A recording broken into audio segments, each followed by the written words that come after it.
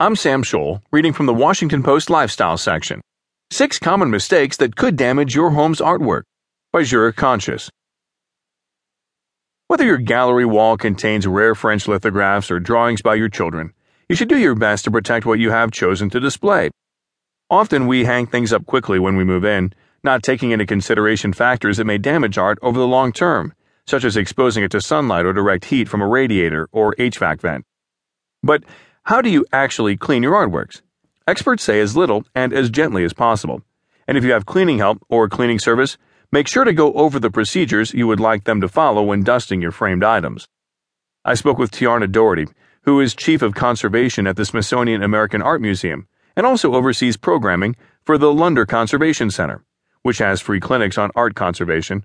She offered solutions for concerns about keeping paintings clean and some basic guidelines for hanging art safely. For specific concerns about a piece of art, she recommends the American Institute for Conservation, which has a Find a Conservator service. Go over this list and see if you are making some common mistakes when it comes to the care of your framed art. Using glass cleaner. You should not spray or pour any glass cleaner on your framed art. As tempting and as efficient it might seem, this fluid can seep into the edges of the frame and damage the art and the mat, Doherty says. To clean the glass on a piece of art, use a dry cloth, or you can mix a little water with rubbing alcohol, dip in a corner of a soft cloth, and then wipe your glass. Cleaning wood frames with furniture polish. Spraying or wiping furniture polish on frames is not recommended. You could disrupt a coating or a patina on your frame, Doherty says. An old frame may be made of wood with gilding and should be handled with care. It's best, she says, to lightly dust a frame with a small, soft, dry brush that you can pick up at an art store. Don't ever use water or any other liquids to clean a frame. Displaying art near an exterior door.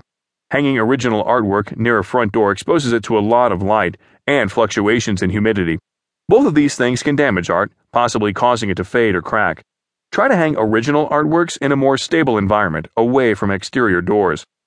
Storing surplus art in a basement, attic, or garage. This is a no-no.